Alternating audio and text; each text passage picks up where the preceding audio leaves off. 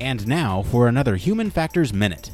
Task analysis is the process of learning about ordinary users by observing them in action to understand in detail how they perform their tasks and achieve their intended goals.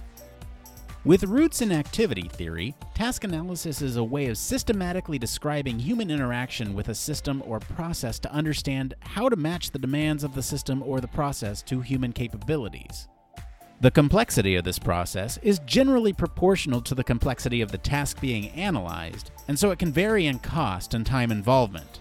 It's a qualitative and observational process best used early in the design process to help identify the tasks that the product must support.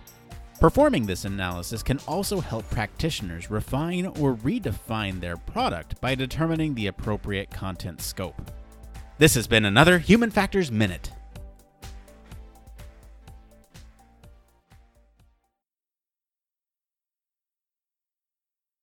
Support us on Patreon for access to our full library of additional Human Factors Minutes at patreon.com/HumanFactorsCast.